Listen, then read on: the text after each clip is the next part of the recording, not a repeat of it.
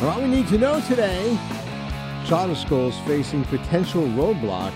We're going to learn how proposed regulations by the U.S. Department of Education can threaten charter schools and why parents should be concerned. And on the hotline, we got Debbie Venny, Senior Vice President of Communications and Marketing at the National Alliance for Public Charter Schools.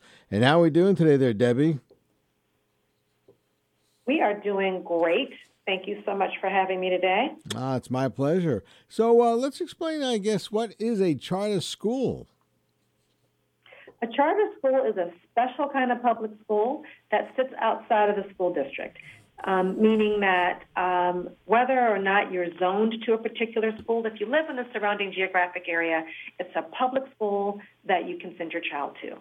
They're always public, always free to attend, and never are there any admissions requirements like a test or an audition. Gotcha. So who attends charter schools? Charter schools are attended by about 3.6 million kids across the country, and about 70% of them are Black and or brown, and about 62% are students who come from low-income communities. Yeah, I got to be honest with you. From what I know about charter schools, children that go to them excel. So I'm not quite sure why anybody would be against charter schools. What do you think that? Well, I got to tell you, this is what keeps me up at night a lot, scratching my head, because they do excel, and they do an awesome job for a number of kids in communities with the highest needs. I think it all comes down to power and control. Because these are autonomous public schools, they sit outside the jurisdiction of the school district, then they have freedom over their budget, over their textbooks, over the length of the school day, over, the cultural environment. And there are, certain forces that don't like public schools that can have that kind of community-based control. Yeah. I scratch my head too. So so what proposed regulations are threatening the charter schools? Who's threatening it? Well, the U.S. Department of Education is actually causing some problems for charter schools that are trying to start up. So there's a pot of federal funding that is called the Charter Schools Program, and this funding is authorized by Congress. It's $440 million, which might sound like a big number, but that's actually like less than 1% of the Department of Education's whole budget. And these funds are there to help charter schools to start up, to grow, to replicate.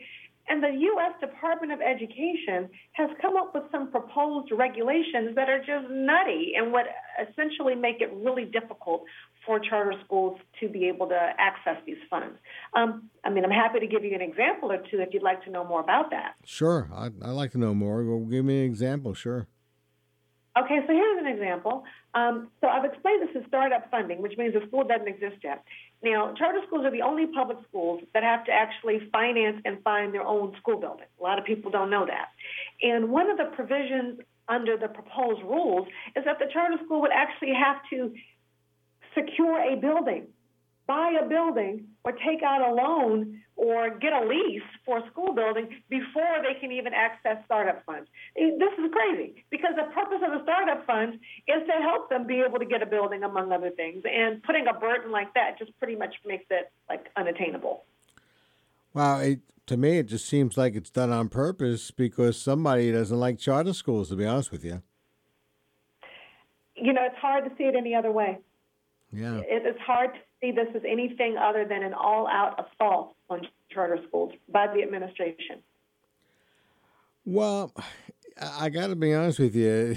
I hate sometimes that these things become political, and sometimes I've seen politicians do things for their own benefit here. And I guess, like you say, when it comes down to power. I got to ask this question just because I got to ask this question. Charter schools, do they normally hire union or non-union people, or can they hire whoever they want? Charter schools can hire whoever they want. And About 10% of charter schools are unionized. It's an important thing to know. Right. So while there might be some people in teachers' unions that are attacking charter schools, we're not attacking teachers' unions. We're just trying to educate kids and do what's right for them.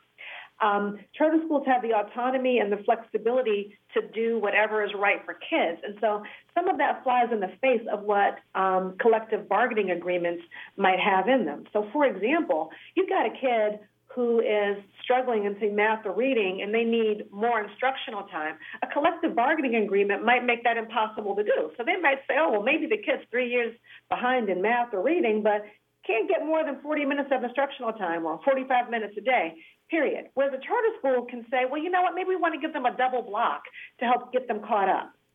Or things like that. Right. So there's besides the rule about buying or securing a school building, there are other rules that are going to impact charter schools? Absolutely. Let me tell you about another one. There is this thing called the community impact analysis, which basically says that the prospective or growing charter school has to spend tremendous resources and time to do an analysis of how this proposed or growing charter school might impact the school district, specifically looking at enrollment. Now, here's something that we know. We know that 1.4 million students left their district charter schools last year. So enrollment is down in district public schools in every state in the United States. And so if we have to comply with some sort of notion that we could only open a charter school where there's oversubscribed district schools, that's an impossible bar to meet. We will never be able to meet that because people are fleeing their district schools. Well, that is true. I got to tell you, Debbie, you're incredible. I'll tell you why. There's so much passion in your voice that anybody listening right now, and I can sense you being upset in your voice too. And I guess because you're fighting for children. Is that the case? Why you sound this way? That's exactly the case. I got to tell you, education definitely changed the trajectory of my life. I am a first-generation college student on my mom's side of the family, and, we came from very modest and humble roots and beginnings, and it is because of a high-quality education that I am able to be where I am and do the things that I do, and I want every child, no matter where they are, if it's a rural community, if it's a low-end community, if it's an urban community, whatever it is, they deserve the same chance at life that I had. And I'm very passionate about it. And I appreciate your passion. And what listeners should know from what I've read and what I can tell and what the discussions I do on the radio, the success rate of these charter schools compared to public schools, you can't even compare, right, Debbie? In some cities, in some settings, from what I can tell, that the charter schools. That's exactly right. Right. So there definitely are some high-performing district public schools. I don't want to suggest that that's not true. But when you look at the places where we have the greatest struggles academically, where we have the highest concentrations of students who have not been served well, they are served exceptionally well by charter schools.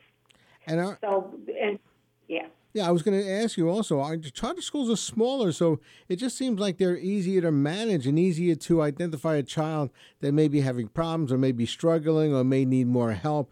And that's my view on it. I'm probably just as upset as you are, because if they're being threatened, well, then that means you're going to be hurting the education of millions of children across the country, right? That is exactly right. I think the hardest thing for us is knowing that these are kids that don't have another option. So there are a lot of kids whose parents could afford to move to a different neighborhood or put them in a private school or something like that. These kids don't have another option. They have to go to a public school, and they need a good one. Charter schools are that, and it's just heartbreaking to think about how these proposed rules would cut off access for the very kids who need it most. Yeah, and what can people do? I mean, before we send them over to get more information, what can they do? I'm sure they're fired up because you fired me up, and you're fired up, and I guess what can they do? Well, there's two really important things. Number one, you can let the Department of Education know how you feel. Although the official comment period for these regulations has closed, I would encourage people to get on Twitter. They check that account. Go get on Twitter and tag the U.S. Department of Education and let them know how you feel about this. Another important thing to do would be to contact your member of Congress, because Congress has the ability to weigh in with the Department of Education in a substantial way.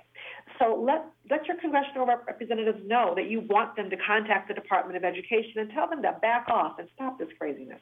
Another thing, if you would like to become an advocate and work with the National Alliance for Public Charter Schools, you can find information to do that on publiccharters.org.